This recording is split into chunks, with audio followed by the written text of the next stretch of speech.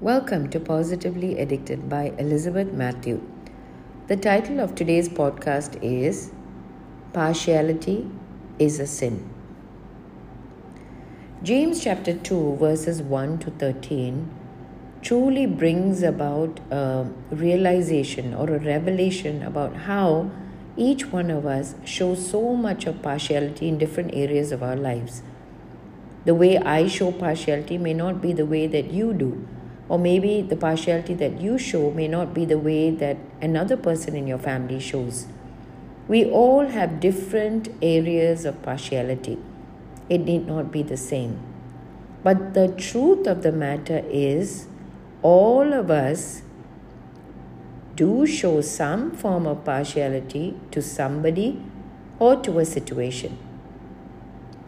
In James chapter 2, verses 1 onwards, I'm going to read this passage in scripture which really kind of brings to light the fact that all of us have committed this sin of partiality at some point in our lives. Chapter 2, verse 1 onwards.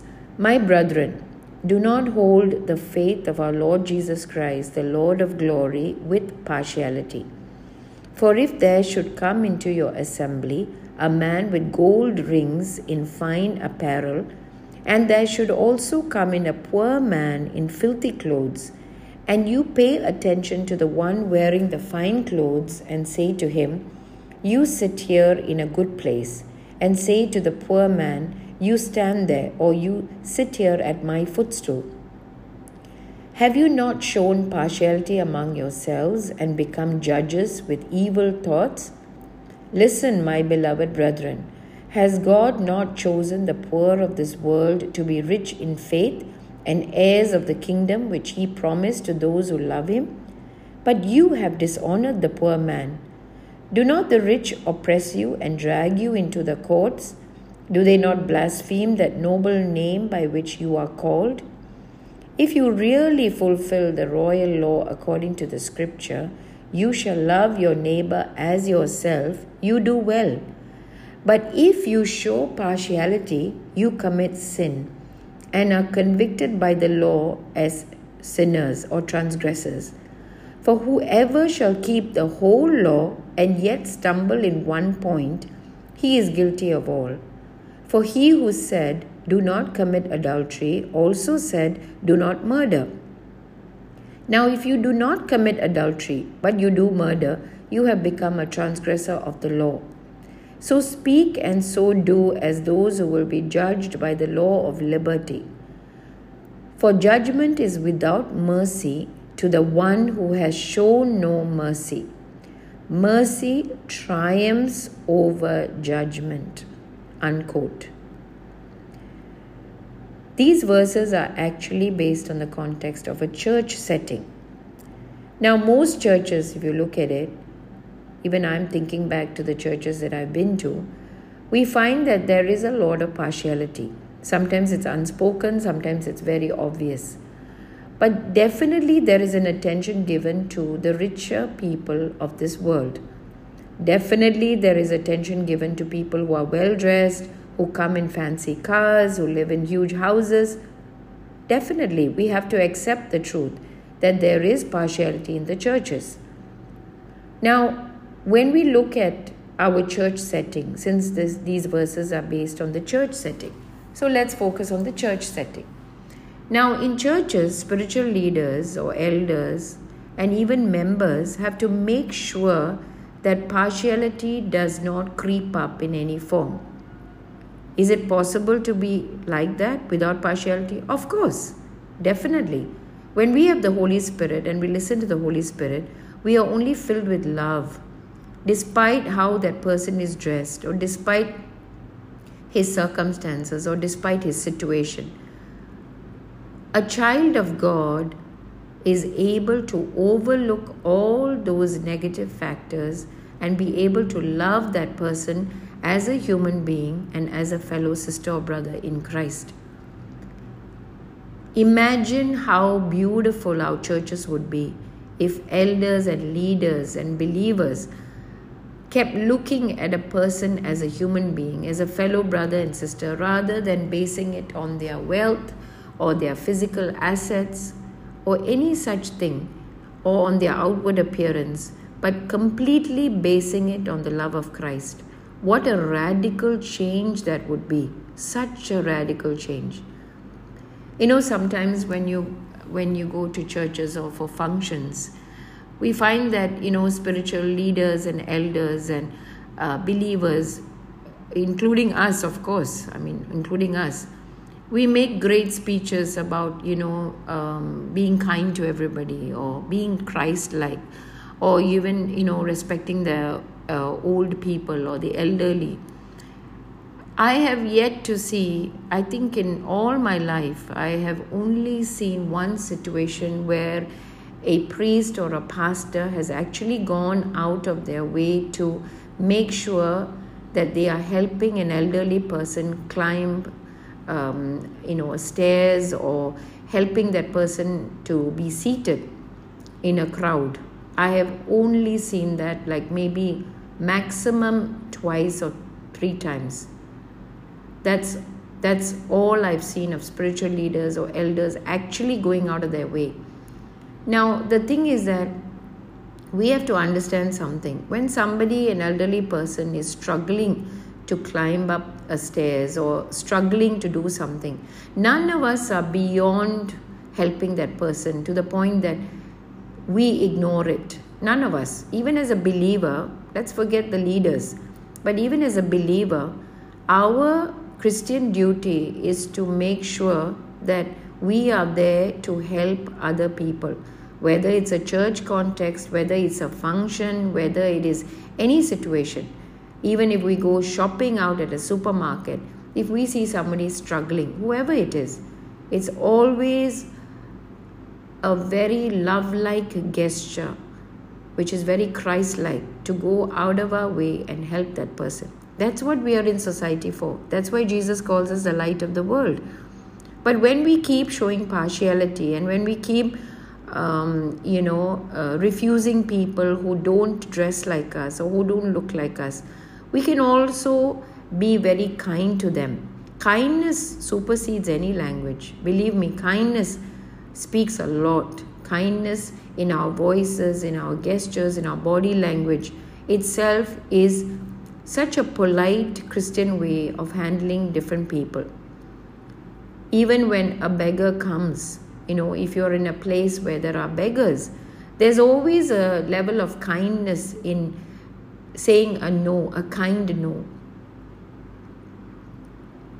It's our choice to be able to be impartial to people around us. Sometimes we miss that. Sometimes in the family context, of course, I'm going further on. In a family context, all of us as parents, sometimes we've made that mistake of showing partiality or talking about our children in different light from each other, or maybe highlighting a child's gender and saying, my son is, or being partial to our male children, or being partial to male relatives. All these in different degrees or different forms can be in different forms in different people's lives. It's not a general attitude. It's not. It's very specific to each individual. And when we think back, we realize, when we go into a store, how is our attitude to the cashier? How is our attitude to the bank teller? Or how is our attitude to the security who forces us to park the way that he wants? All these are, tiny, tiny details which speak volumes of our stand in Christ. We are Christians. We are born again because of His blood. And when we look at other people's opinion or attitude of us, we should be kinder, more merciful. And even in churches, if everyone puts in an effort, especially spiritual leaders and elders, to make sure that partiality is not at all present in their own churches. Oh wow, amazing transformation in all these churches, amazing transformation in all the believers, amazing transformation in every Christian. This is how we should be. All of us, including me very much, we have been partial in different areas of our lives. I'm going to pray so that we recognize the areas in which we have been partial to anybody or to any situation or whatever it is, even our words or our thinking, our attitudes. And don't forget in James chapter 2, in this verse, which is kind of like, it's quite scary. It says, "For judgment is without mercy to the one who has shown no mercy. Mercy triumphs over judgment." Maybe we are quick to judge other people, but maybe we're not merciful enough.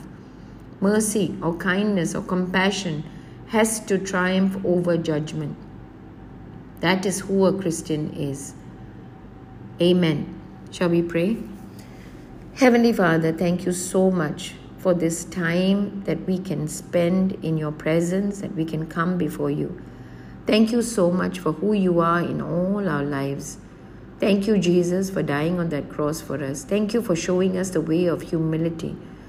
Lord, you were so kind on this earth to so many people, whether they were poor, they were sick, whatever their circumstance was or issue was, you were just there for them. Your presence so evident in all their lives. I know, Jesus, you are still alive and you are working in our midst. Help us, Lord, to be impartial. Help us to have eyes of kindness, to have words of kindness, to have hearts that are melting when we see people who need our help or who are not able to do things on their own. Help us to be kind to the poor in this world. Help us to be humble, no matter who we are, even if we are in the topmost position of our churches or our businesses. Help us to be Christ-like in everything, to be kind and compassionate. Thank you, Jesus, for hearing our prayers. Thank you for filling us with the Holy Spirit and recognizing where we need to become filled with your love, your mercy, and your kindness. Thank you for each of my listeners. Thank you so much for this power of technology where we can reach out to so many around the world. Thank you. Surrender myself. Help us all to have clearer eyes and vision about who we are in Christ and to be able to live Christ-like. In Jesus' mighty name we pray. Amen. Thank you all for joining me today. God bless you abundantly till the next podcast. Take care. Bye-bye. Welcome to Positively Addicted by Elizabeth Matthew. The title of today's podcast is From Empty to Plenty. In Luke chapter 5, verses 1 right up to 11, we read of a very interesting incident. This was before Jesus called his disciples and what exactly happened for them to become his disciples. In Luke chapter 5, verse 1 onwards, it says, "So it was as the multitude pressed about him to hear the word of God that he stood by the lake of Gennesaret and saw two boats standing by the lake. But the fishermen had gone from them and were washing their nets." So when we read this, we understand that they were already done for the day, that they had already started washing their nets, which means that it was the end of their working time. Then in verse 3, it says, "Then he got into one of the boats, which was Simon's, and asked him to put out a little from the land. And he sat down and taught the multitudes from the boat." Unquote. Peter actually let Jesus use his boat. There were two boats in verse 2, but in verse 3, he asked Simon to put him out a little from the land while he was sitting in the boat so that he could sit down in the boat and teach the multitudes. Sometimes I wonder, what is the qualification of Peter for Jesus to make him such a prominent disciple and later on an apostle in the Bible? Maybe one of it could be that when Jesus asked for his boat, he willingly gave his boat. Could be. I mean, of course, it is already predestined that Peter would be an amazing disciple and apostle. Jesus knew exactly what was going to happen in Peter's life. Then in verse 4, it says, when he had stopped speaking, he said to Simon, launch out into the deep and let down your nets for a catch. I'm going to repeat that.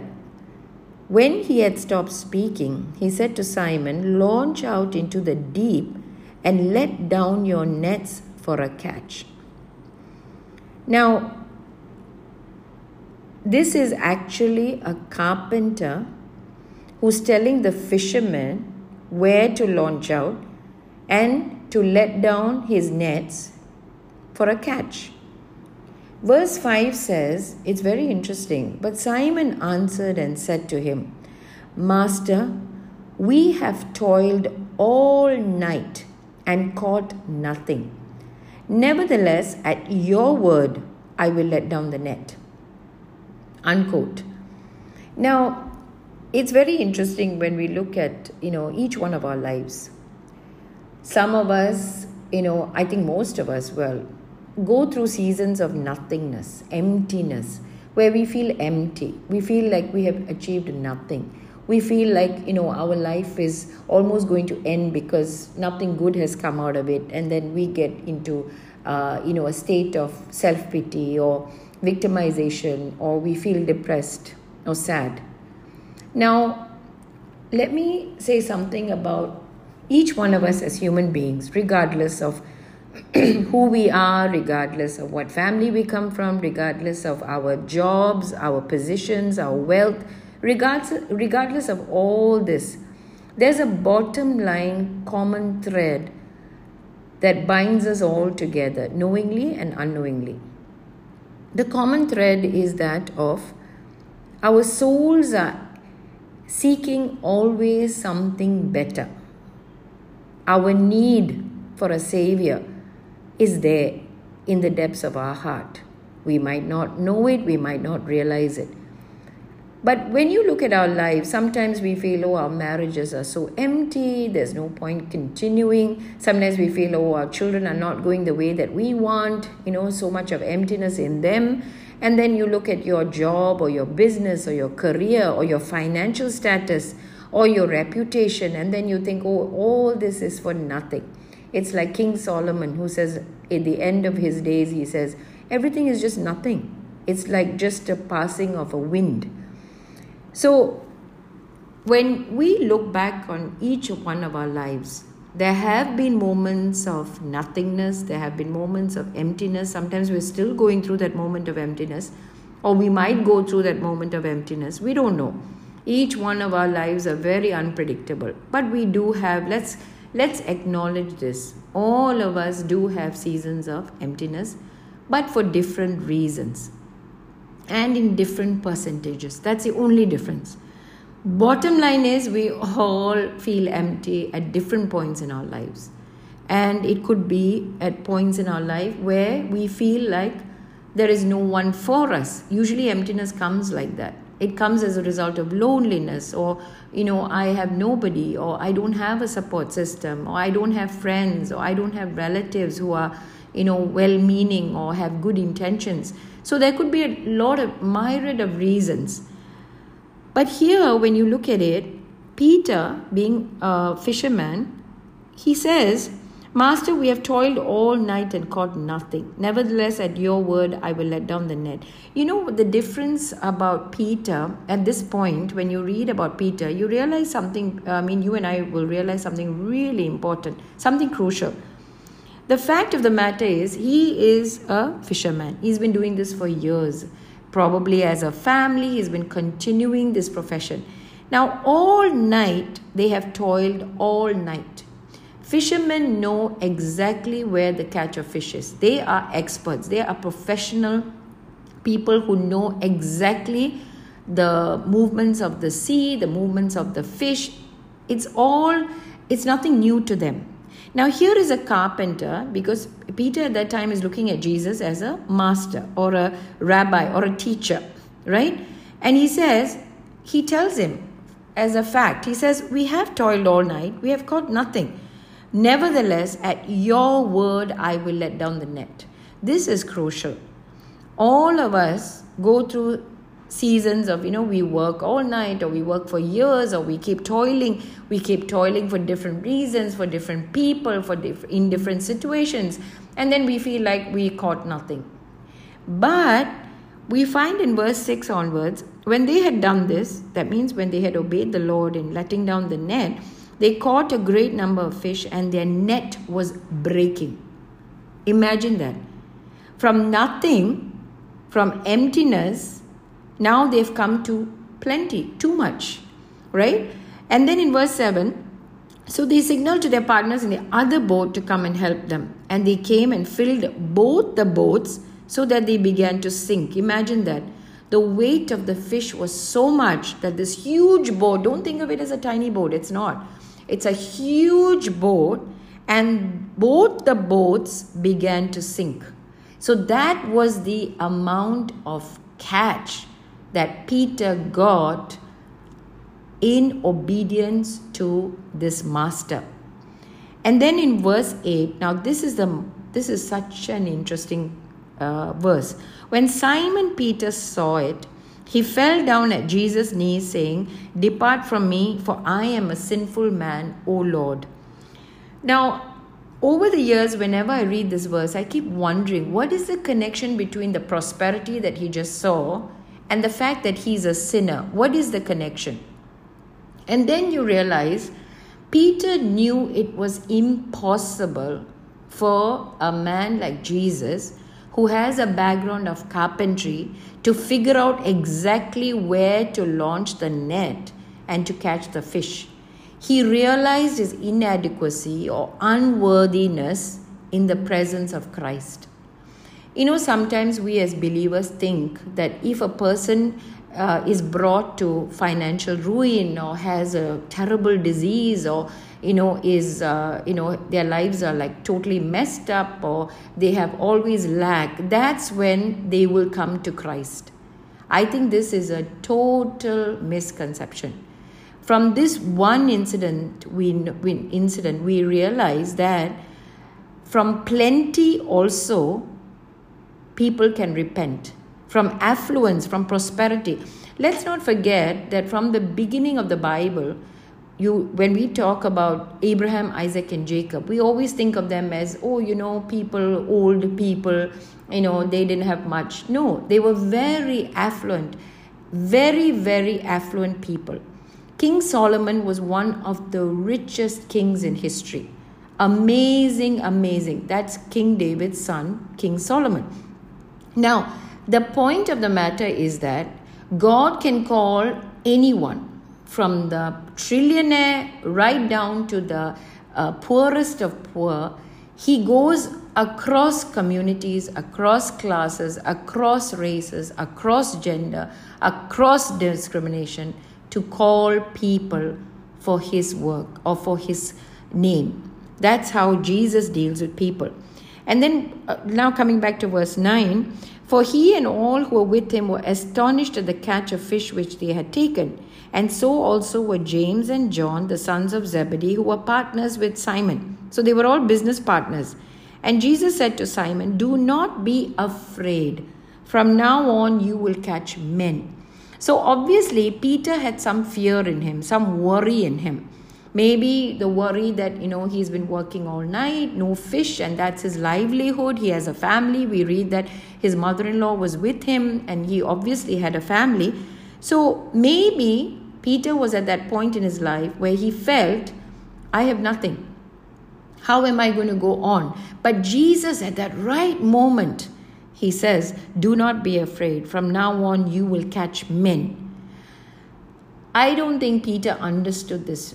To be honest, I don't think he understood the phrase when Jesus said, "Do not be afraid." I'm sure he understood that, but the second part, "From now on you will catch men," I think he was clueless. And then in verse 11, it says, so when they had brought their boats to land, they forsook all and followed him. So the impact of that catch of fish brought about a complete leaving of that profession to follow Jesus. This carpenter, at that time he was a carpenter, my background is a carpenter. So the fishermen, once they realized that Jesus was special, he knew exactly what he was talking about, that they were willing to forsake everything and follow him. So the prosperous catch of fish, technically, the prosperous catch of fish led to repentance. Let's not be under the assumption that, if you're poor, if you are struggling, financially. I mean, of course, Jesus deals during those times also. Many people have come to the Lord during their worst financial crisis. Many people have come to the Lord when they had an illness or their family member had an illness. Of course, many people come to Jesus when their marriages are in ruin or they realize that they need Jesus to come in and intervene. So there are different situations in a person's life. What I'm trying to say to each one of my precious listeners is that do not limit yourself to the fact that only if you have a lack, Jesus will deal with you. Because in prosperity as well, he is the Lord of Lords and King of Kings. But only thing is that we should not get distracted by the prosperity, but our focus should always be on Jesus. That is key. Like Jesus says in Matthew 5, seek ye first the kingdom of God and his righteousness, and all these things shall be added unto you. So there is an automatic addition. With Jesus, there is no lack. There is no minus, because Jesus is everything. He's the only one who said, in me you have peace. You can overcome the world. He's the only one who died on the cross for you and me. Let's face it. Let's not keep struggling against this truth. But let's face it. It is only Jesus who died on that cross for you and me. I am free today, not because of who I am. I am free because my spirit is free in Christ. Because he has died for my sins. He has died for my sicknesses. He has died for my curses.